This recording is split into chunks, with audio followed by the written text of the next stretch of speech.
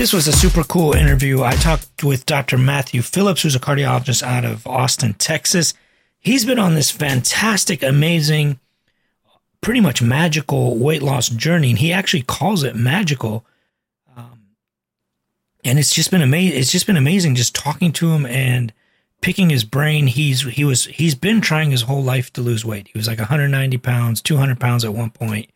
And he tried all the stuff. He did weight loss shakes. He did keto. He did Atkins. We get into all of that. He's tried almost every diet. He's cut calories, whatever. Even tried, I believe, some, weight loss medications in the past. But he was never really able to lose weight. Finally, he got put on Mounjaro, these new GLP-1 receptor agonists like Ozempic, Wegovy, Trulicity, Saxenda, Byetta, all of those. Gets put on Mounjaro and since June has dropped 50 pounds. He's like 147 or maybe 154 or something like that. And it was effortless. He says the one thing that he thinks about these medications that is super cool is how effortless it has been. He says, I almost don't even have to try, and I almost have to remind myself to eat. I have to remember to get enough fiber. He uses fiber gummies and makes sure he drinks water because he realizes that he's not getting food. And it's just amazing. And a lot of my patients, if you guys have been listening to me, I had a guy lose 80 pounds in 2 months. I had a guy lose 176, almost 200 pounds. And since May, I've had a lady drop almost 200 pounds since I first met her. I think it was less than half a year ago. I mean, he's not taking anything on top of it. You guys, if you've listened to me, I like to put on 1 or 2 medications at a time to get like a full, stronger effect. He's only on Mounjaro and not even on the highest dose. He started on the baby dose, and he's just on the baby dose, which is like the basic, simplest dose. I think he's on 5 milligrams, I think he said, which is the lowest dose. And he's just doing fantastic. You guys are going to love this interview. It's about an hour and 10 minutes and very eye-opening. We did get off track and talk about a million other things too, like social media and, teaching and just some fun, kind of cool life stuff. I did have to edit a lot of stuff out that was, probably not appropriate for consumption. Maybe some of it stayed in there. I don't remember. I think I got all of it. But either way, super cool interview. You guys are going to love it. We talk about this kind of stuff all the time in my community. The video is posted there first. All of my podcast videos, everything is posted for the community first, so they can watch it and see it first. And then it ends up on YouTube or, podcast players or what have you. Community, we have a forum where we discuss the podcast. We do weekly Zooms. We talk on Zoom pretty much every week to, catch up with everyone, see who's lost weight, who hasn't lost weight, who's stuck, who's not stuck, what they're doing. It's just a fascinating thing. You guys suggested I do this community, and I did, and it's just been like life-changing for so many people. You can join by going to drallo.net/community, dralo.net/community. Use the code 1 month, all caps, MONTH, the number 1, then MONTH, 1 month to get the first month free. See if you like it. Join our Zooms. If you like it, stick around. If you don't, you can cancel at any time. It won't hurt us. We just love it. It's fantastic. But anyways, enough of that. You guys are going to love this interview. It's super fun. Just so eye-opening of what it is like from the patient's perspective. I see it from my perspective. I check in with my patients once a month. But to actually hear somebody talk about what they go through every day and how it affects them and the mental aspects, the mindset, the food, the cravings, all of that is just super eye-opening. You guys are going to love this. That's enough of me talking. We'll get to the interview. See you in the next episode. All right. Dr. Matthew Phillips, welcome to the program. Yeah, so thank you. Maybe we'll start off, we'll have you introduce yourself. Okay. Tell us a little bit about yourself, what you do, where you've worked. I know you're down in Texas, and I know you're originally you studied at Michigan. So I don't know if we can be friends. Yes. So I grew up in New York City and ended up going to college and medical school together in Ann Arbor. The military paid for that, so I ended up then doing my cardiology, internal medicine in the Air Force in San Antonio. And I was in Biloxi, Mississippi for a few years in the military base, went off to Northern Virginia, came back to Texas because my wife's a Texan and they have to live in Texas. And so I ended up being the head of Austin Heart, a very large practice in Austin. Heart Hospital was very active in the American College of Cardiology. I was actually the head of the Texas chapter. And at one point, I was going to be the chair of the board of governors in the ACC. I was on the board of trustees. I was doing all this stuff. And I was out in rural Texas and driving home on a beautiful April 1st day, pulled up next to a school bus. And I remember the driver looked at me. I looked at her. She reached over to open the door to let the kids off. And then kabam, I got hit by a guy going 70 miles an hour. I ended up in front of the school bus. Long story, my head hit the roof. I had a concussion. I lost teeth. I broke my arm, took out my back, and had a blood clot in my leg and blood clot in my lung. I ended up surviving that, but as the years went on, I think it just progressively got worse. My back kept getting worse. My leg, where the blood clots were in, got worse, and eventually I had to retire. And that was a very big life stress. And I'm trying to get you a picture. I guess I don't know if this will show up. Can you see that? Yeah, I can see that. And if you can see the difference in weight. No, definitely. I gained about 60 some odd pounds because I went from being, this pretty active person. I have a better picture here, to basically standing in line at Walgreens, had no hobbies. I lost my identity and, so much of weight management. Here's a better picture with the Michigan. How about that one? Oh my. Yeah, that's a huge difference, obviously. Yeah. Ended up sitting home feeling sorry for myself, watching Ice Truckers and all those daytime TV shows, eating cereal. But so I'd been interested. So how long ago was that?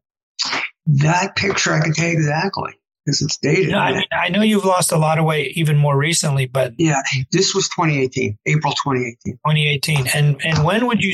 So tell me about your weight loss history. So basically, when I graduated my fellowship, I was about the weight I am in now. And, you work and we're in the hospital and there's donuts and junk food and coffee with cream. And, I probably for most of my adult life, I was probably in the 170 to 180. So 20 to 30 pounds above what I would consider a good weight. But I was always very active. I was playing sports and all that. But then I gained that weight. I was very active when I was in practice with the meal replacement programs. And those are the ones, they're ketosis programs. And they're not keto. The keto diet is low carb, but high fat. These ketosis programs are more low carb, low fat, but the principle is the same. You become ketotic. And what you do is you replace a couple of meals a day with prepackaged food. And the packaged food is plant protein, low in carbs, low in fat. And had some really good success with that. They also have one-on-one coaching. They follow you on a body composition scale to make sure that you're losing fat, not muscle. And I actually, up until before I was retired, I got down pretty well. I was probably in the 170 range. So, maybe 20 pounds higher than college weight, which isn't too bad. But then, so as far as I would say in the last year or so with the pandemic, I guess with the pandemic, I got back up to about 190 again. And decided, what is the most you've ever weighed? 211. 211. This is that was at 2018, that picture. Yeah, there. I'd say that's 215, 211, somewhere there. Yeah. And in terms of, so you tell me everything you've tried. You tried the keto bars, right? Well, it's like keto. Well, I want to be very clear on this. Yeah. It wasn't the keto diet for people watching. Keto diet is a diet where your body goes into ketosis, but it's a high fat diet, low carb, high fat. The diet I did was low carb, low fat. And I think there's a big difference between. So what part of it made it? What were the rest of the calories then? Mostly meat, protein. I guess it was protein. Okay. Yeah. So you had a lot of animal protein. Yeah. So plant protein. Excuse me. So almost more like trending towards carnivore minus the meat part, the animal. Well, plant. A lot of plant-based. So protein. I would say it's protein, higher protein, but plant protein. And so was it mostly shakes? Shakes, bars, there was like 40 different foods. I mainly had shakes because it was easy. So it was like a meal replacement program almost. Yes, meal replacement. I would have, what you would have is 3 or 4 shakes a day, lots of vegetables, and 1 meal a day on your own. So I think, it's very hard. I know. I mean, even myself personally, I've tried almost every diet you can imagine, starting back in the 90s with the Atkins, low carb stuff, similar, very similar to South Beach, which was actually invented by a cardiologist, Dr. Agaston, the guy who invented the calcium scanner, actually. I didn't know that, really. Excellent. Well, but I think the difference, and I guess we're going to get into it, the difference with all these other diets, and talk about it, how many patients and you see, it's amazing. The difference is on these other diets, you lose the weight, but you never lose the hunger. When you're ketotic, you're not as hungry, but you still crave it. When you're ketotic, you're not hungry, but if someone says to you, hey, you want some alcohol? Yeah. You want a cheesecake? Sure. Whereas on the medications we'll get to, that goes away. And that's what's really unique. The cravings go away. The keto diet, I mean, I've tried pretty much everything too. Definitely you don't get as much hunger, but your body somehow finds a way to get you back up. Like, back to get your weight back. I mean, and they've studied this extensively. People who lose weight, regardless of how you lose it, you can pick any diet. When you lose weight and let's say you drop 20 pounds, your body wants to get you back up to your starting weight. You were 200, you get to 180. There's these mechanisms your body has, compensatory mechanisms to slowly increase hunger, reduce satiety, reduce your NEAT, which is like your background activity, this amount of steps you take a day, all that kind of stuff, reduce your BMR, what have you, to get back up to 200. It's the set point, the whole set point theory. The set point, exactly. And George Blackburn, the doctor out of Harvard, George Blackburn, spent like 35 years studying this. He has a whole book about it called Breakthrough Your Set Point. His son, actually, believe it or not, does the partial meal replacements. He works in a company. Really? Yeah. I didn't know that. Yeah. He works in a company up in bariatrics, and the program is good. But the thing about the partial meal replacement programs that make them work is you are assigned to a coach. So basically, while you have the hunger, you got to weigh in with the coach, and it's that accountability, but you're hungry all the time. And and it's hard to be with a coach the rest of your life, but it does work. And the other thing, how many patients would you say you saw a day? I was thinking about this today. What % of the people you see in a day have to lose not just 5 or 10 pounds, but like 15% of their body weight? I'd say half the patients, at least. A lot. Yeah, absolutely. A lot. And then what was happening with these partial meal replacements, because we were involved in them, you'd have a doc. The doc would send 10 patients. 10 patients.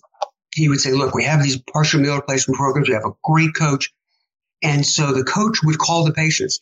Out of every 10 patients that a doc would send, how many do you think would sign up? After a coach calls the patient and says, hey, I can help you. I'll hold your hand. How many would sign up? I would say 5% maybe. Yeah, one. So from a doc's taking their time during the day. They're talking to 10 people, spending 5 minutes. Okay, well, that's 50. It's an hour.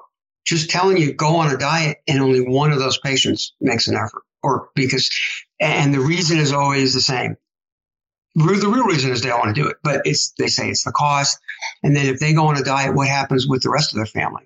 That's a real problem, because a lot of these families are all overweight.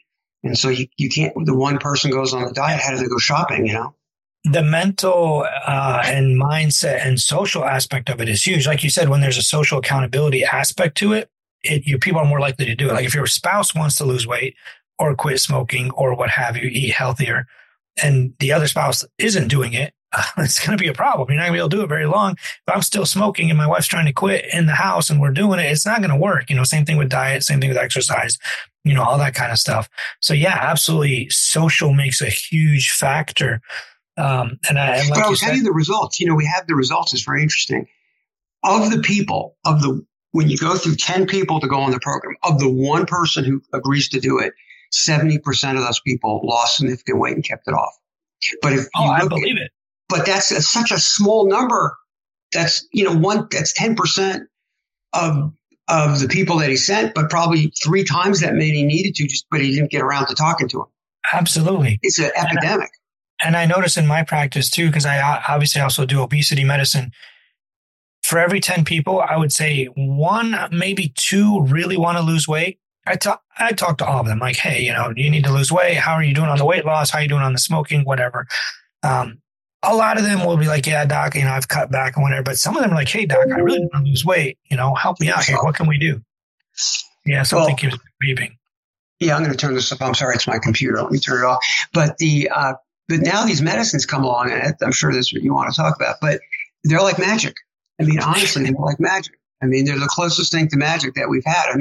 I think the medicines, I've been doing this, 40 years? I think these are revolutionary medicines. It's life altering without question. I had a guy drop 80 pounds in 2 months. Can you imagine that? 80 pounds in 2 months. Now, not everyone can do that because he was over 400. But still, it's just mind blowing. But then the question, of course, as we'll get into, is how much of that's muscle. That's important. But also, when you lose weight anyway, like even gastric bypass, you're going to lose 20 to 30% muscle, depending on how fast you lose it. The faster you lose weight, the faster, the more muscle you lose. If you lose weight slowly and gradually, you're less likely to lose lean body mass. But it's not just muscle, it's lean body mass. So it's like organ size, water, glycogen stores, food in your intestines, even everything that's not quote unquote fat. It's actually fat-free mass that you're losing. It's not, it's the word lean body mass or muscle isn't accurate. You're losing fat-free mass, anything that's not fat. Right. So even bone mineral density, if you lose that, if you're not eating enough and you're crashing your weight, you can even lose some of that. On the other hand, though, how many people? That's the problem is obesity. I was thinking the other day, can you name a specialty where obesity doesn't make it worse? I can't. None. Not anything. Nothing. Right. So every disease state, absolutely. So what happened to me then is I got to the point where it's like, all right, I want to do something. So I went to the doc and I said, look, let's give it a shot. My hemoglobin A1C was finally going up a little bit. And I said, okay, now that I'm pre-diabetes, it's time to take it seriously. And I started on tirzepatide, and it's just like magic. So I started in June, and I'm down 40 pounds. Started at 190. Since June. So 193 is what I started. I'm 194. I'm 154, 40 pounds. I haven't weighed this. I haven't been this weight since I was in college. Yeah, since you're probably like 14 or 15 even. Yeah, no, I was a little heavier, but it's interesting because it's not just, the medicines have some negative, they make your bowels don't work as well and you delay in gastric emptying. But I think the biggest effect is on your brain. I really think. Absolutely. Absolutely. Like I've been doing obesity medicine for a long time. We've had a lot of medications. Wellbutrin would knock out the reward center in your brain, which would make it so you don't feel good from eating. So it kind of knocks out those dopamine and, almost like morphine hits. It made it so people would quit smoking and or eating. It wasn't that strong of an effect, but it was. We had phentermine and diethopropion. Those medications would increase your metabolism a little, knock out your appetite. We had things like topamate and metformin. Yeah, Dopamax. Yeah. It gives you these Dopamax. Gives you these little weird headaches sometimes. It is a migraine/headache medicine too, but it would reduce some of those kind of cravings, make you not eat. Naltrexone we've tried. We had Belviq for a while, which got taken off the market. Byetta was the first medication. It was a diabetes medication, the original kind of Ozempic, which interestingly enough, people don't know this, but they came from the venom of a lizard. Mm-hmm. They come from the Gila monster in Arizona, down by you guys. But that was when it was first invented. The guy discovered this like in the 1980s, but nobody would take him seriously. Finally, I think in like 94 or something, one of the pharmaceuticals called Amylin started testing it and figured out, hey, we could probably use this. And by 2005, Byetta became public. They go through like 10 years of, testing. And it started working. And like you said, it delays gastric emptying. It does all of that. And the metformin we've used too, metformin. I tried that first, Yeah. Didn't do squat. Yeah. A lot of people no weight loss whatsoever, but the theory is, and the way it kind of works is you poop out extra calories, the sugar that you don't absorb. Yeah. It works many other ways, but that's one of the ways. Finally, when we got these newer, exenatide, which was Byetta, obviously tirzepatide and semaglutide and liraglutide, Saxenda. Liraglutide was the first dose. It's Victoza, the diabetes medicine, but at a higher dose, it was marketed as Saxenda. That caused a significant amount of weight loss, and it was like in the 15 to 20% range. Now we're getting like gastric bypass. Most people lose like 30% of their body weight, maybe a little more. We're hitting that. Like like what I've been doing with people, when you put them on multiple medications all at once, they just like melt fat off like magic. Sort of like you said, it's like just like magic. I had a guy lose. So I'll tell you a story. You'll laugh at this. I had a guy, they sent him to me for cardiac clearance, right? I'm the cardiologist. I'm out in the boonies. They're like, hey, we need cardiac clearance. This guy was 476 pounds, right? What do they want to do? 500-pound guy. Yeah, 400. Yeah, basically almost 500. What are they going to operate on that they can get? This is the point. So listen. Not a knee operation, I hope, right? No, they send him to me. They want to do gastric bypass. No, they sent him to me for gastric bypass. They sent him for cardiac clearance for gastric bypass. I'm sorry, I probably should have said that. Yeah. And he comes to me and I ask him, like we always do. He's 30 years old. I'm like, so when is the surgery going to be? So I know like what testing I might need to do. Does he need an echo, stress, whatever? Probably don't need a whole lot in a 30-year-old.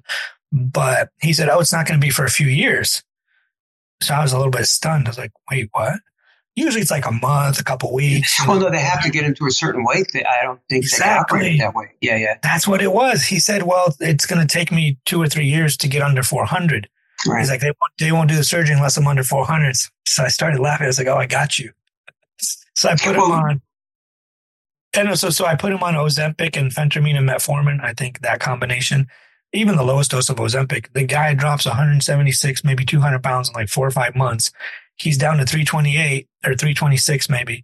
He comes back and he comes back and I'm like, okay, good. You're under 400 now. I'll clear you for surgery. No big deal. We had already got it. So he doesn't want it now. Now he's not going to do it. He doesn't want it. He's like, well, can I just keep doing this? Yeah, of course you can. Yeah, absolutely. Well, and the new one, we'll get into some of this. I really hope we can talk about the compounding because that's been a real source, on my TikToks. Go ahead. Why don't we kick it off? Go for it. Yeah, well, but so getting right to that, I mean, before all this started, we were working with some of these bariatric companies. They wanted to use these meal replacements before surgery because they have to show that the patients can follow a diet. So the idea was they wanted to do a meal replacement for a month and then then these drugs came out. It was in the Wall Street Journal. The number of gastric bypasses has gone down so much. The company that sells the robots are seeing a reduction in sale. They use robots to do the operation, the Da Vinci's. So yeah, I mean, and now the new one, how do you say it? It starts with a R. Yeah. RETRTUID. Doesn't even have a name yet. They're looking at 30% weight loss. That one is like a triple agonist. They're GLP-1. The Mounjaro is GLP-1 plus GIP, and then this one is also a glucagon. Which is not good because, glucagon for people need to know is a cardiac stimulant. But so anyway, so my point was like I got on these meds and it was just like amazing because next thing you know, you're just not hungry. Tell me about that as a person who's actually gone through it. What do you actually feel? I mean, I know what my patients tell me, but coming from a doctor and a physician, cardiologist, what did you actually notice that was different? Immediately, you're just not hungry. You have to remind yourself to eat. It's kind of crazy. You probably have to remind yourself to stay hydrated because you just have people. You just wake up and you're not hungry and there's no cravings. And the negatives are sometimes you feel like you're full. Mm-hmm. And then when you're not, and then if you go out to eat, you find that you can only eat a very small portion. And you take like a couple bites and you're full. Right. And so you get a reflux. And you got to be very careful. I found out that you get a little nausea because of the reflux. So the thinking is, well, hey, I pop a little Zofran. Can't do that because these meds cause constipation. Zofran causes constipation. The two together, some people have had bowel obstruction. So if you're on these meds and you get nausea, I would not take Zofran with it at this point. But from my standpoint, the most dramatic thing is there's no hunger, there's no craving.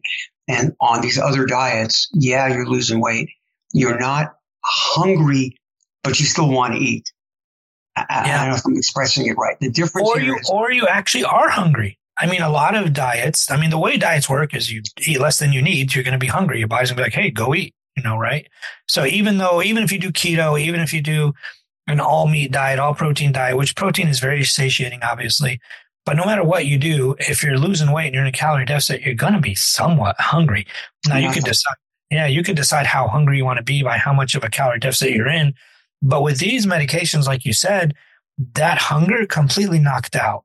It's very weird because I'm at the point I don't want to lose any more weight. So my family, and the other thing is my family's saying you look like the Crypt Keeper, you're bony, you got wrinkly. You have cancer? Like they're like, Dr. Allo, do you have cancer? Are you sure you don't have cancer? Are you okay? Yeah. That's right. And you could actually keep losing. So I'm at the stage now where even just this week, instead of taking it every 7 days, I waited a couple more because I'm thinking, I got to eat. I don't want to lose anymore. So from my standpoint, what's dramatic about it is you have to force yourself to eat. Otherwise, you could basically get up all day, eat nothing, and just starve and not. That's not a good thing. And definitely the hydration thing you said is a huge deal because you're not getting fiber. Right. You're not getting fiber. You're not getting water. You're going to be full of maybe stool, or you're not going to have good bowel movements, and it could be tricky. You got to balance all that stuff. Definitely a huge problem. So that's why I have the Metamucil gummies and drink a lot of water. But one of the things so what I would tell people is, and I think we used to tell people, pat them on the back, eat less, walk more, and they would come back and they never would do anything. And now and with that recent study showing, admittedly it was a 20% reduction, on people on semaglutide, but it was only a 1.5% absolute. But how many people are obese? It's going to say how many heart attacks. The thing that I'm worried about with these medications is everyone sees how effective they are, but they're not available for a lot of people. So they've gone to the compounding world. And I've researched this and I've done a lot of TikToks about it, and you get a lot of blowback. What's happening is the compounding, they go, my compounding pharmacy is making it. What's happening is your local pharmacy that's a compounding pharmacy is getting the active protein somewhere. They're not making it. It's coming either from a research institution, China, India, we don't know. Then the local pharmacy is adding B12 or something to it and putting it in a bottle. And so no one knows what you're getting. And the poison control people have had just a gigantic increase in calls because also some of them come as a bottle and you got to draw it up and they draw up the wrong thing. Or sometimes what's in the bottle is not even the right thing. It's insulin. And I wrote a letter to the FDA and I said, look, I'm a doc and I want my family on these meds, but it's $1,000 a month. But if I look on a compounding thing, it's $180. What do I do? They said, nah. They said, there's no such thing as generic. There's no generic drug approved in the United States. And they said, we're aware of this and we're going after them. And they've gone after a lot of these places. And as soon as they close down, they open up again. And a lot of people will write in and get very mad and say, well, I've taken it and I've lost weight. Yeah. That's not to say what you're getting is not active, but it is not the stuff that you get at CVS. It's similar, but it's not the same. And it's going into your brain. So do you really want to take something by a shot that you don't know who's making it? And again, it's not the compound pharmacy, the actual protein. A lot of what I understand, there's a guy on TikTok, man on Mounjaro. He says it's coming, a lot of it from these factories that make it for research. And they write on it, not for human use, research purposes only. And they think that's how they're getting out of liability. And it's a salt. It has a salt component, but unfortunately that wasn't studied. if they study it and it's Yeah, good. I mean, I think there's a big black market for a lot of things. I mean, even like all the anabolic steroids and whatnot. You know, people can buy those off the street or the internet or what have you, and you don't actually know what you're getting. You know, and you don't know if the dose is right. Like you said, what if you overdose on something else that's life threatening? You know, oh, they have. That's even worse. That's what's going on, and that's why the Poison Control Center. So I know people want. I mean, and again, I started off by saying these drugs are like magic, and the people who need it can't get it. I'll give you an example. My son, he got approval from Aetna for Wegovy. You know, Wegovy is the Ozempic for weight loss, but there is no Wegovy. And so Aetna said, well, we'll send it to you when we have it. So he goes to the pharmacy and there's Ozempic on the shelf. So he calls Aetna and says, look, it's right there. It's the same drug. It just has a different name. No, you can't have it. You got to get Wegovy. Well, where's Wegovy? We'll put you on a wait list. That doesn't do you any good. So these people are desperate. A huge thing. I mean, they're studying Ozempic in a pill form. It comes as Rybelsus. Rybelsus is semaglutide in a pill form. Except the doses are tiny. They're like 3, 7, 14. It doesn't really work because it's a peptide. By the time it hits your stomach, it's destroyed. One of the other weight loss doctors I was talking to on here said they're studying a 50 milligram dose or maybe 40, some huge dose, where you would take a big whopping dose so that enough of it gets absorbed as a pill, and then that causes the same effects. But the difference, he said, is because it's a pill, it's going to be a lot cheaper. You know, you don't have to have a pen. You don't have to have an injector. You don't need needles. But how do you know what you're going to get? I mean, think about the variation in absorption from person to person. But that's why they're doing it as a higher dose. Well, it's the same thing with subcutaneous injections, right? Yeah. Well, for me, I've lost all the weight on 5 milligrams. Yeah. Oh, so even 0.5, you mean? No, I'm sorry. Mounjaro. Oh, gotcha. The lowest dose. Yeah. So I think so. The way I'm thinking back. So now two things on TikTok, because I'm not seeing patients, but I see them on TikTok, so to speak. I hear people write in. Not only do they stop eating, they stop drinking, they stop biting their nails, they stop gambling, shopping. But what happens when you stop it? Oh, that I think we need to know. I think that's yet to be answered. I know some people that have come off these meds seem to do fine because a lot of my patients, not just one, but this lady was even just on phentermine. She's like, she lost like 30 pounds or something. She's like, I now realize how much I was eating that I didn't need to eat. I'm now more aware.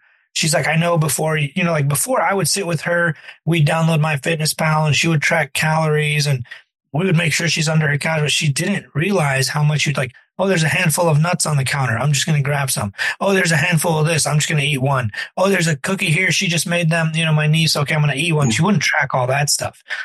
But all that food noise and the cravings and like the eating out of boredom, she's like, that's all gone, even on just phentermine. The Ozempic people say similar things. But she said, I didn't realize how much I was actually eating until I was on the medicine. She's like, oh my God. She's like, I would just snack. I would eat out of boredom. And she's like, I'm not even hungry. I'm just sitting down with my family and eating for no reason.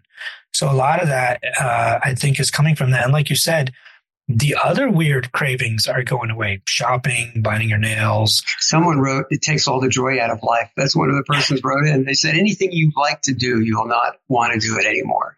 That is so bizarre. But it kind of makes sense because Wellbutrin did that. And naltrexone to a certain extent. When we use those for weight loss, Wellbutrin knocks out your reward center so you don't feel rewarded for eating, smoking, what have you. Yeah. And naltrexone sort of has that effect. We've tried naltrexone / phentermine, Casimia. I mean, we've tried like all kinds of contraves, different combinations. They would all reduce body weight from 5 to maybe 12, 15% if you got lucky. Belviq was like 15%. Saxenda was magical as 15%. We were like, oh my God, this is like the most amazing thing ever. That was liraglutide. The Victoza higher dose. But what's changed, I guess my understanding is what's changed with these drugs is they attach them to a protein that limits the metabolism. And what's changed... So they hang around longer. And that's resulted in the blood-brain barrier stuff, right? I mean, that's what's different about it. That would make sense because I know Saxenda was like a once-a-day injection. Yeah. Byetta was also a once or twice-a-day injection. They were super short-acting, like you said.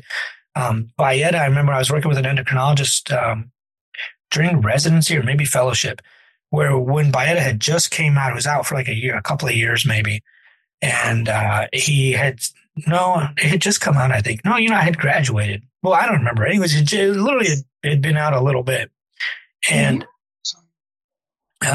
he had said that a lot of people are getting this weird nausea feeling on it, and that's why they're not eating, and that's why they're losing weight. I said people are criticizing the medicine, saying that the only reason people are losing weight is because they're always nauseous. He said, no. The people that are nauseated are only 14%. The percentage of people that are actually losing weight on this medicine is almost 80%. He's like, it's not the nausea. They're reporting nausea was only 14% of the people that got it. 80% of people were losing weight, though. I mean, not like always 15% body weight, but 80% were losing weight. Only 14-ish% were actually getting the nausea. So absolutely, I think it has some major effects on the brain. I don't think it has anything to do with metabolism or any of that. It just shuts off something. Although, no, actually, well, I don't know. I'll tell you, it's a controlled study of one. So one of my physicians is a nurse practitioner, and she's a bodybuilder. And she's 5 foot nothing, solid muscle. And she had to lose 7 pounds to get into shape. And so she started herself. Competition or something? Yeah, for competition, yeah. And she swears that she watched every morsel of food that went in. So she was convinced it was a metabolic effect, that it increased fat burning. That makes sense. Because she said it was exactly the same and the weight came down. I mean, so here's my thinking, because everyone writes in, and my family just went on it. And one of the fears was, do I have to be on this for the rest of my life? And as you and I know, medicine's changed so rapidly. I look at medicine 2-3 year intervals. If someone says, well, I have this disease, and I look up something, I say, your goal is just stick around enough, because in 2 years, medicine changes. You can't even look what happened 5 years ago, because it's all new. I mean, these drugs are all new. So I don't know. My thinking is for this, so like you said at the beginning, your body gets used to it. So if I could stay this way for a year at this weight, then I'm going to try to say, okay, maybe for the next 3 months, instead of once a week, I do it every 8 days. Then I give it, and I just watch, make sure I don't go up. Then, because it's an easy metric, right? You watch your weight. Then maybe go another 3 months and go out every 9 days, and then slowly taper it over 6 to 12 months. Because anytime you change, and my experience has been, I was on Cymbalta for pain, which I didn't think was necessarily helping until I had to stop it, because I ended up getting a bizarre side effect. And I weaned it slowly. At least they thought it was being weaned slowly. And I think what happens is your brain, I'm thinking it's maybe totally wrong. It goes to your brain and you're pushing the button that says, don't eat, don't eat, don't eat. And your body's saying, eat, eat, eat. So the brain knows the don't eat button's being pushed. So it starts listening less to the don't eat button. But as long as the medicine there's pushing on it, the don't eat's winning. Well, when you lose the medicine, you have less responsiveness to the don't eat forces and more responsiveness to the eat forces. And that's why you rebound. And so I think the slower you come off, the greater chance you could lock in the effect. I mean, a long way of saying wean yourself extremely slowly, I think. Yeah, and I'm thinking there's going to be even longer acting ones, because Byetta, when it first came out, was a very once a day, super short acting medicine. Now there's this longer acting version of it, and it's once a week, and I think maybe as time goes on, there'll be like a once a month injection. But the question really is, do you think you have to be on it for the rest of your life? That's the question. I don't think so. Maybe or maybe I come down and I go to 2.5. I think you can. I think you could get on lower doses over time, but I don't think you just seen that. Yeah, I've seen that. I've seen where somebody was on like the full dose, got all the weight off, lost the 50, 60 pounds, got to their goal weight, and then just dropped the dose, like you said, to the bare minimum, 2.5, for example, Mounjaro, 0.25 for Ozempic, and just stick with that and see what happens. It still gets rid of like that weird food noise. Maybe the metabolism increase, if it has that effect, is not as high, or what have you. But it's just enough to kind of keep you at maintenance, I would think. I mean, I know with like certain other medications in the past, like phentermine and whatnot, if you stop the medicine, they definitely gain the weight back. But with these, I feel like some patients, now that they know how to eat and they realize how much they were eating, I feel like some of them, because of that education process, the medicine teaches you almost. And that's where there's a problem, because there really isn't a lot of education. You just go home and stop eating. And if you don't kind of get a better approach to it because you're not eating, then, because one of the problems on the medicines is you can eat pretty poorly and still keep the weight off. Absolutely. Well, you could eat, one donut a day. Yeah, that's about right. That's how it is in life anyways. I mean, if you control calories, regardless if it's a chocolate chip cookie or whatever, if you're eating 800 calories a day, you're going to lose weight. What do you think about the SELECT trial that showed that there's a 20% reduction in MACE? And for those who don't know, that stands for major adverse cardiac events. There's a 20% reduction in strokes, heart attacks, peripheral artery disease, any cardiovascular complications. And I think we ought to explain to the people, this is the trickery of statistics. What is the thing? There are damn lies, and then there's statistics, where that quote was. But when you think of 20%, I think something was $1 and now it's 80 cents, right? That's what I think about a 20% reduction. Or it was $10 and now it's $8. In medicine, when we say it's a 20% reduction, we said that it was someone, you had a 5% risk of death. Now you got a 4% risk of death. And that's about what this was. This was right. 20%. But in reality, if you treated 100 people, you prevented 1.5 heart attacks. That is a lot of people because so many people are obese. But plus, if you multiply it out to the 9 billion people on Earth, you're saving millions of lives. But on an individual level, you're talking but 20% is still. But the other thing with these relative versus absolute risk reductions, the problem is these trials are not carried out on a long enough time horizon. If you have the area under the curve, you can't do this trial for 80 years. Yeah, and death is a hard endpoint. Right. Heart attack, these are bad endpoints. Yeah, like these trials, like even the statin trials, you put like the rosuvastatin trials, you stop it early at 13 months. If you would have carried that out to 60 years, whatever, there's going to be the absolute risk is going to skyrocket compared to the relative. So, that part is absolutely true. You get a 5.8% reduction down to a 4.6 or whatever it was. Still about a 20% reduction is still good, carried out on a long enough time horizon. Well, we know it's that, fascinating. Right? We've been telling people for years, because what happens? The central adiposity causes inflammation, and inflammation causes Look, there's a great book, The Case Against Sugar. And if you read the book, it's by Gary Tobbs. I actually got to speak to him about some of this stuff a couple of years ago. Every major Western disease is linked to processed sugar. I mean, we did not have diabetes, but in the late 1800s, it didn't exist. There was no cancer in Africa. Cancer did not exist in Africa until the Western diet came. The worst example are the poor Indians, the Pima Indians in Arizona. They were minding their own business, and then World War II came, and they said, we need your help. And to reward you, we'll make you all blind and dead, and we'll give you all this horrible food. And they went from their really good low-carb diet to this horrible diet. And within one generation, they had heart attacks, strokes, kidney failure, amputation. So we know that we're killing ourselves with our diet. And until now, we haven't had a way to do anything about it other than. Yeah, I mean, the environment, the environment is very obesogenic. Absolutely. I don't disagree with that at all. But I guess what I'm asking is, well, this is a question that everyone's asking. Is the reduction in MACE events due to the weight loss alone? Because obviously if you lose weight, you're going to reduce cardiovascular events. Or do you think there's something specific to these medications? Because I know they didn't stratify the results by, let's see, we put people on Ozempic or Mounjaro. Of the people that did not lose weight, did they also have a reduction in MACE events, for example? Or was it just the group that lost weight? Because the people that lost weight on this medicine in this trial, it was only a 9% total body weight loss.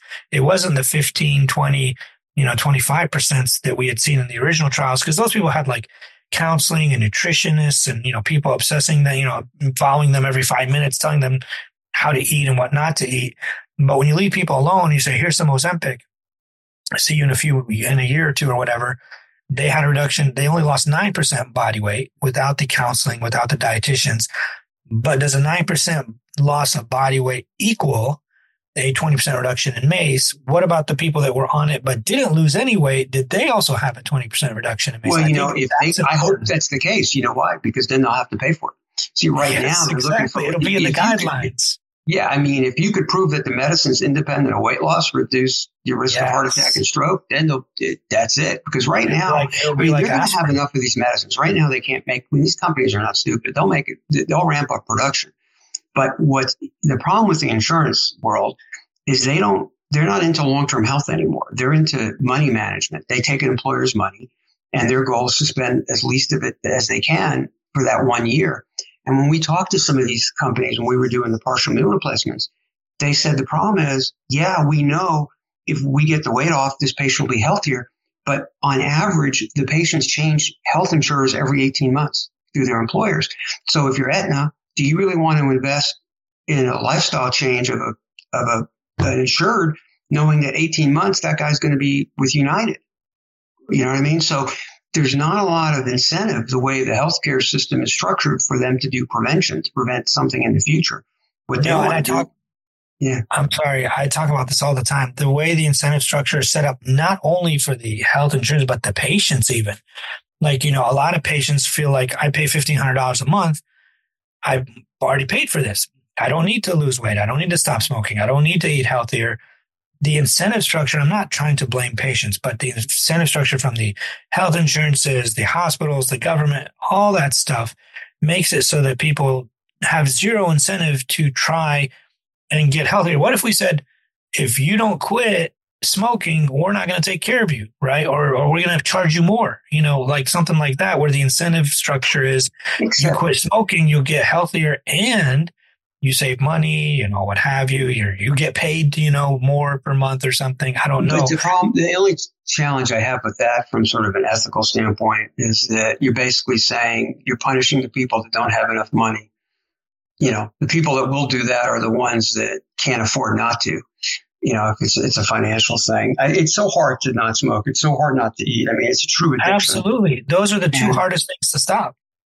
And now, but what's crazy is now not everyone can tolerate the medicines, and there's going to be, you give medicines to, 200 million people, whatever it is, you're going to have some nasty complications. But so far, have you seen anyone in the ER dying of this stuff? Have you even heard of anyone coming in? No. Today, a couple of days ago, I had a patient say to me, I was like, hey, he's like 400 pounds. I was like, hey, do you want to lose weight? He's like, yeah, I'm trying. Like, what have you tried? Whatever, the usual rigmarole. And then I said, well, do you want to try one of these new weight loss medications? They work really, really well. He said, well, I've been reading a lot about them. They have a lot of side effects.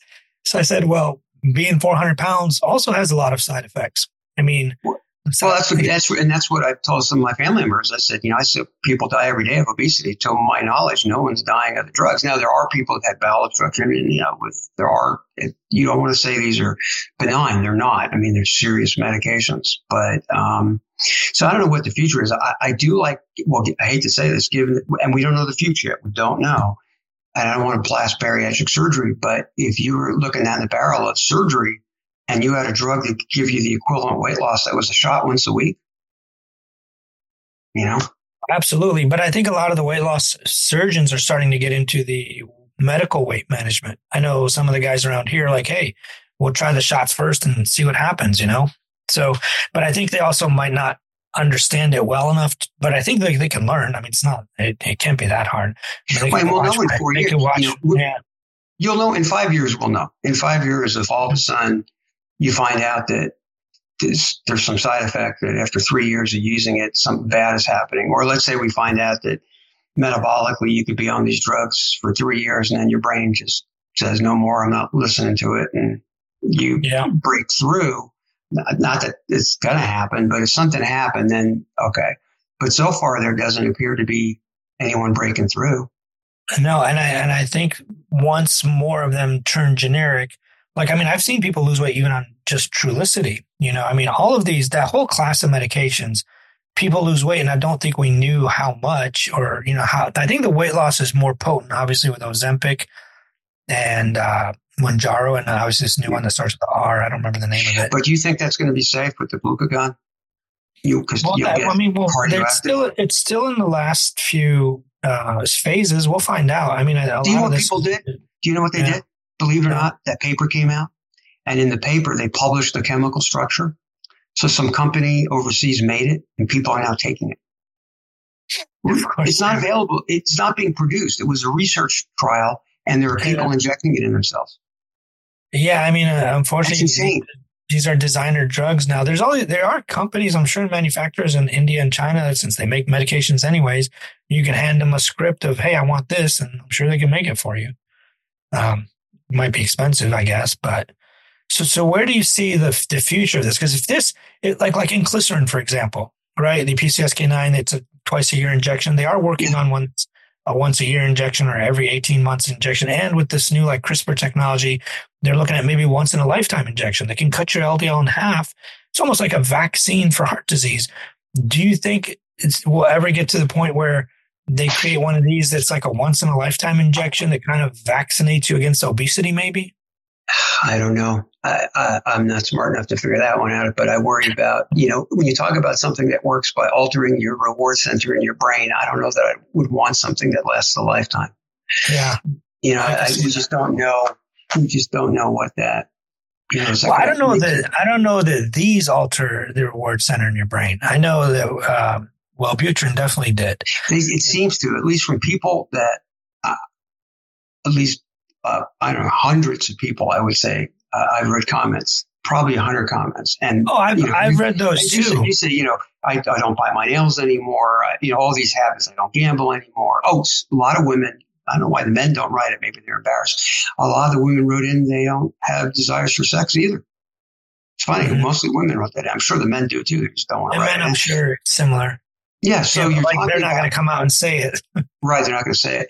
But so you have everyone, one guy said, everything you enjoy in life, you stop. So do you really want something that lasts forever? Yeah, that's probably true.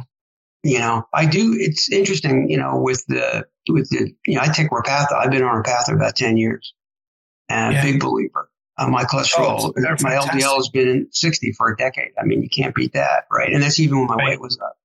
So I'm a big believer in this stuff, with all the bad press with RNA. I don't know if you'll get the public to do it. But what I hope is that these drugs will be more available. And I hope so too.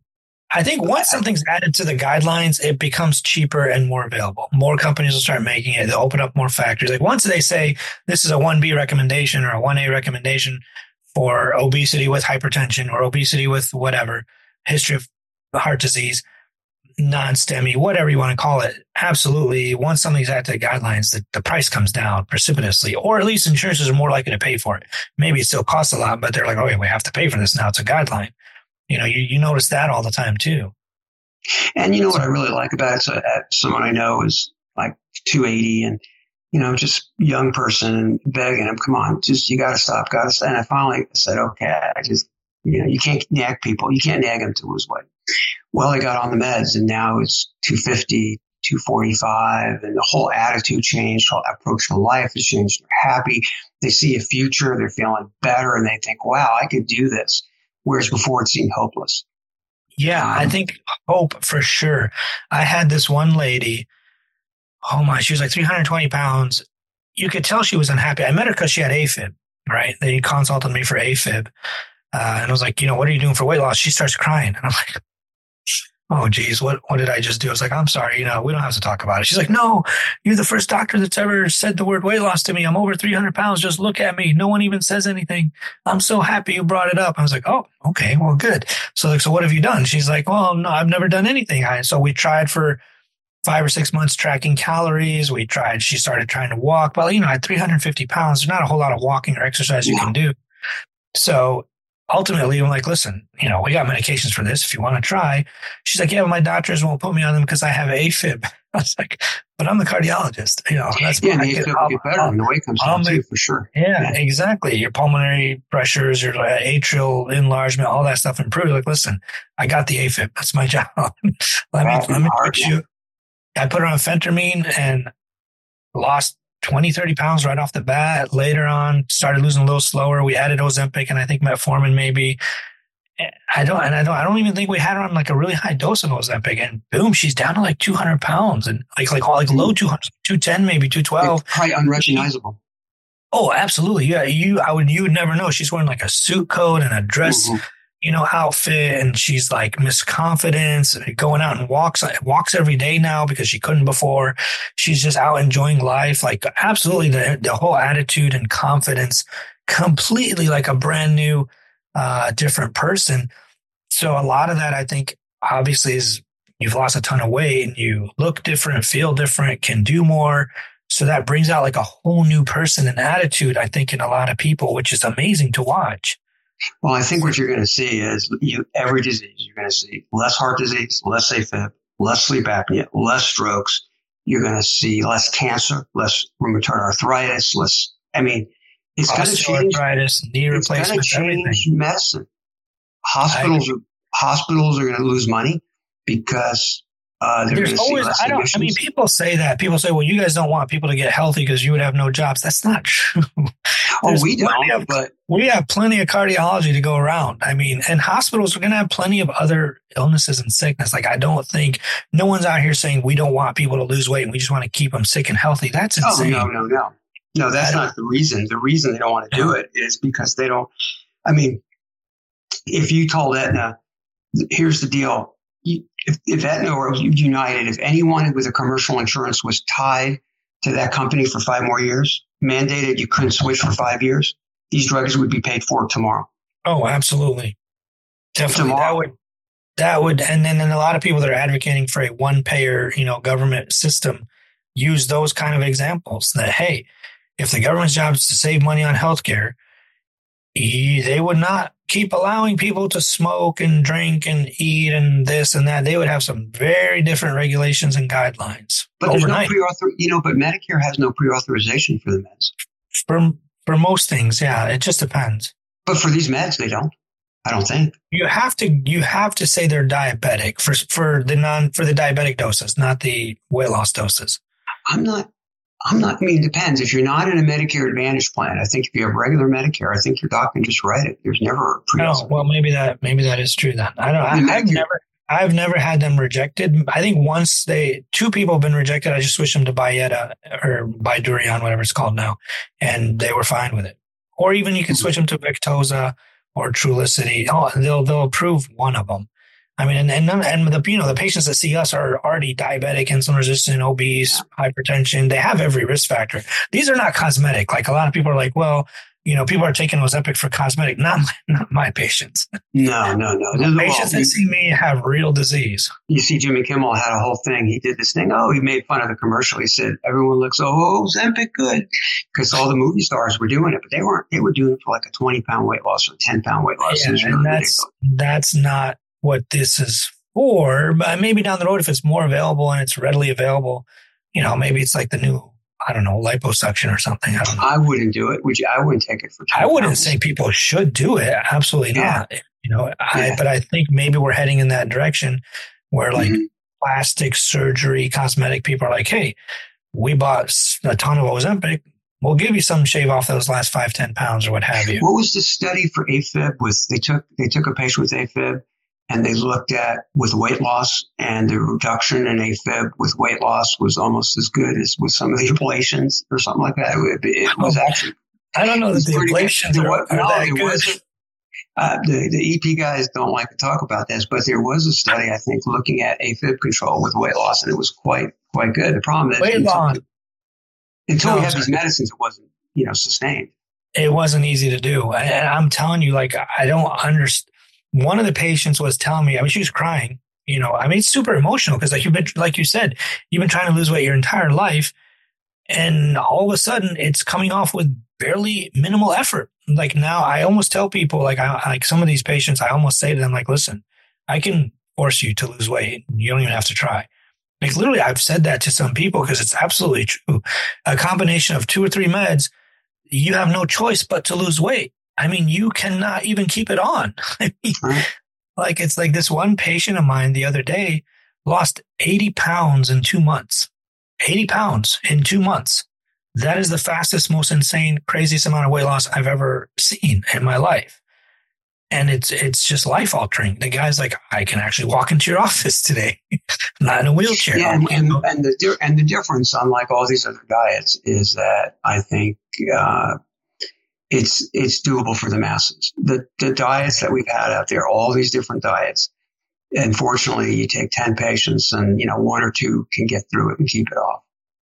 And that's what's so frustrating is you get these two people that have the fortitude to keep it off and the other 8 feel like failures. The mindset is so tough. I mean, imagine you've seen these patients, they lose 5 pounds. I mean, patients I always say, you're gaining it. Those same 20 pounds you're losing and gaining for the next 20 years or, 30 years even. People gain 5, 10 pounds. They try some fad diet, lose a few pounds, gain it back. Try another one, lose a few pounds, gain it back. And they lose muscle, gain back fat, lose muscle, gain back fat. Exactly. Because it's much easier to gain fat. It's very difficult to gain muscle. Yeah, it's impossible. Absolutely. Unless you're weight training, getting enough protein, all that kind of stuff. It's hard now. It's real hard. But no, I think, I still think they're like magic. I mean, if you ask me what I feel, it's like a magic pill. So it's just unbelievable. And knock on wood, so far, I haven't had anything horrible. And you've not noticed any side effects? Oh, no, I've had side effects, the GI mainly. But they're manageable. A little bit of fullness.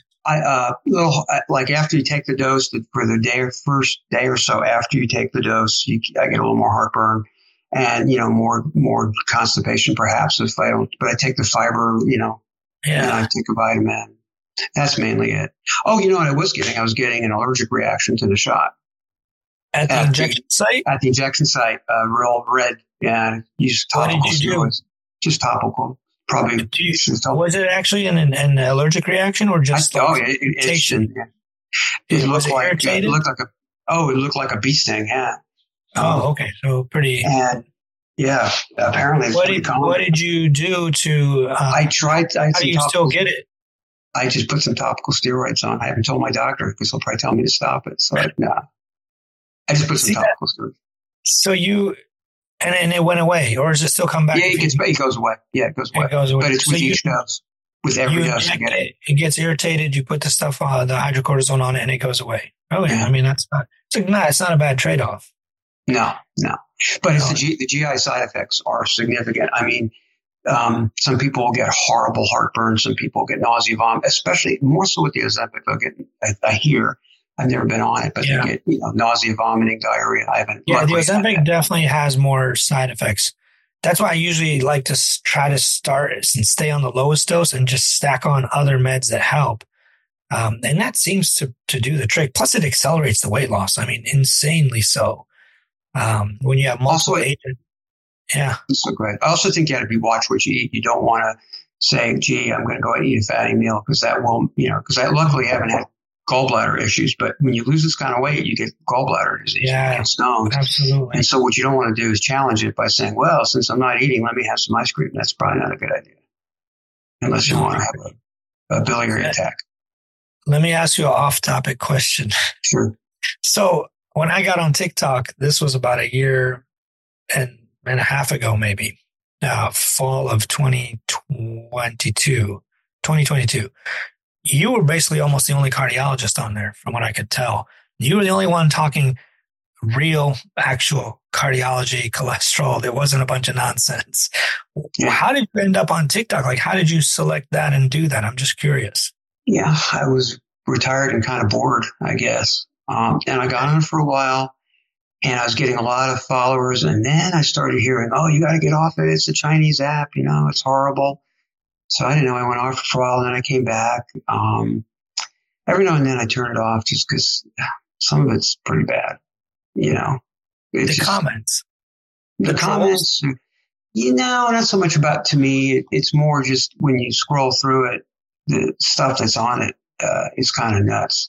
I don't actually scroll through it. I just post my videos and move on. I'll reply to comments, but I'll never sit there and scroll through it. Oh, so that's what I need to do, because if you scroll through it, you get really frustrated. You see really crazy stuff.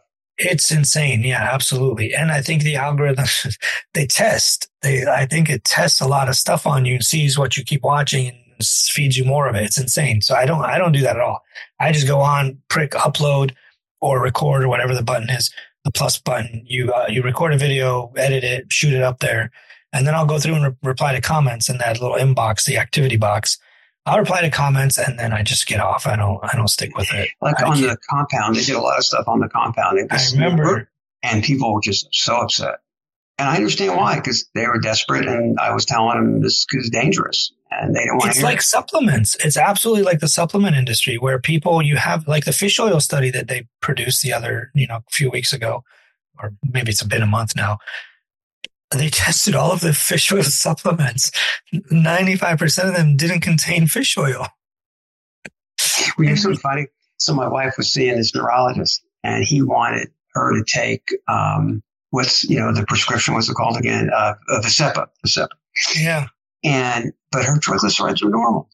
And he said it'll help, mentation, all that. But that's DHA. DHA helps mentation, not EPA. Anyway, so he pulls out, he says, this is the article. I said, I don't think it's going to help. So I texted Deepak Bhatt, the guy who wrote the article. And I was in the office with him, and I texted, he wrote back. I said, well, I don't mean to get you upset, but you're quoting this article. Here's the author. I just texted him. He says, you're wrong. He got really mad at me. So I don't think go back. Yeah, I think people overplay the benefits of a lot of these because I think people just want to cling on. It's expensive. It's like $100 a month. Oh, no, it's like $1,200 because I don't think that sort of like these other medications that don't really. Yeah. Maybe it was for her, but like some people, insurance is there about like Multac, the dronedrone, the amiodarone without the iodine. It doesn't work. It's like $1,200 a month. Nobody wants to pay for it because it doesn't do anything. There's all these people like, well, I want to do this. I want to do that. I don't know. It's just. But this stuff that you use is helpful. The TikTok, do you find it's worth your time? Or you just to me, I just like educating. I don't know. I don't get anything out of it. I don't really care. I just like educating. I give lectures all the time. I teach our fellows. I teach at conferences. To me, it's a way to reach millions, maybe billions. I don't know. Instead of just the handful of people in front of me at a lecture or conference, I don't really care. I don't get money out of it. Like I'm not part of their monetization. I think you'd make like a couple pennies a day, maybe. They stopped it. I got like $10. Oh yeah, I never got anything. I never signed up for any of that. I just do it because I like educating, and it's entertaining when you find a crazy person and you like stitch their video. Like some of these. What happened to that guy? What happened to that other car? That car? He's gone. I haven't seen him. Which one is that? The one from Arizona that you were fighting with for a while. Oh, the natural heart guy. He probably Natural heart guy. Oh God, I don't know what happened to him. He's still there. A friend of mine was at some anti-aging conference. He was in Arizona at an anti-aging conference. He's like, dude, you don't want to come out here. He's like, these people are all about supplements and nonsense and red lights. He was charging $5,000 to show up, and he did some ridiculous tests on. Yeah, he had some $4,000 blood test and thousands of dollars worth of supplements. And he's more of a chiropractor, it seems like now. But yeah, he's not a board certified cardiologist anymore. He's not FACC. He's not any of that. But the ACC doesn't want to deal with these jokers because, it's interesting. They want to harass us to stay boarded. But then you get these guys out there that are obviously, and they don't want to police it. What did they say? Did you reach out to them? Yeah, I did. And they kind of dropped it. But I think there's always a liability issue, right? Because you go after a person and you try to take away their livelihood because you think they're hurting the public. And, I don't think you could take away their livelihood, but you can take away their fellow. Well, that's what the guy will say. But he'll say you're taking away my FACC. Oh, I see what you're saying. So then he'll sue you. And no one wants to. And these are all volunteers. They don't want to be dealing with. It's a shame. No, I agree. Yeah, you're right. And then I did for the cholesterol book. I took out all those things that said more on this later, more on this later. I took all that out. I actually sent it to Thomas Dayspring, the famous lipidologist that does a lot of teaching online. Mm-hmm. He looked over everything, edited a ton of it. So he's like, if you want, you can list me as like a contributing author because he like really put a lot of time into it. Or at least the editor of the lipid metabolism section, the absorption of lipids. I was like, yeah, absolutely, for sure. So that's like getting to be like this close to being sent off to the publisher. So we're good. It's 100,000 words right now. You're going to be more than you're going to have a bigger list than the Harvard president. You could get the job next. She didn't have any books. She didn't have any books. No, I don't want any of that stuff. I just want like the nonsense to go away. Because like if somebody's out there telling you eat this or eat that or do this or do that and cholesterol is not a problem and it's just this and it's just that and it's just nonsense. But the problem is the cholesterol textbooks are so hard to read, like Christy Ballantyne's book and the Peter Toth book and all these other books.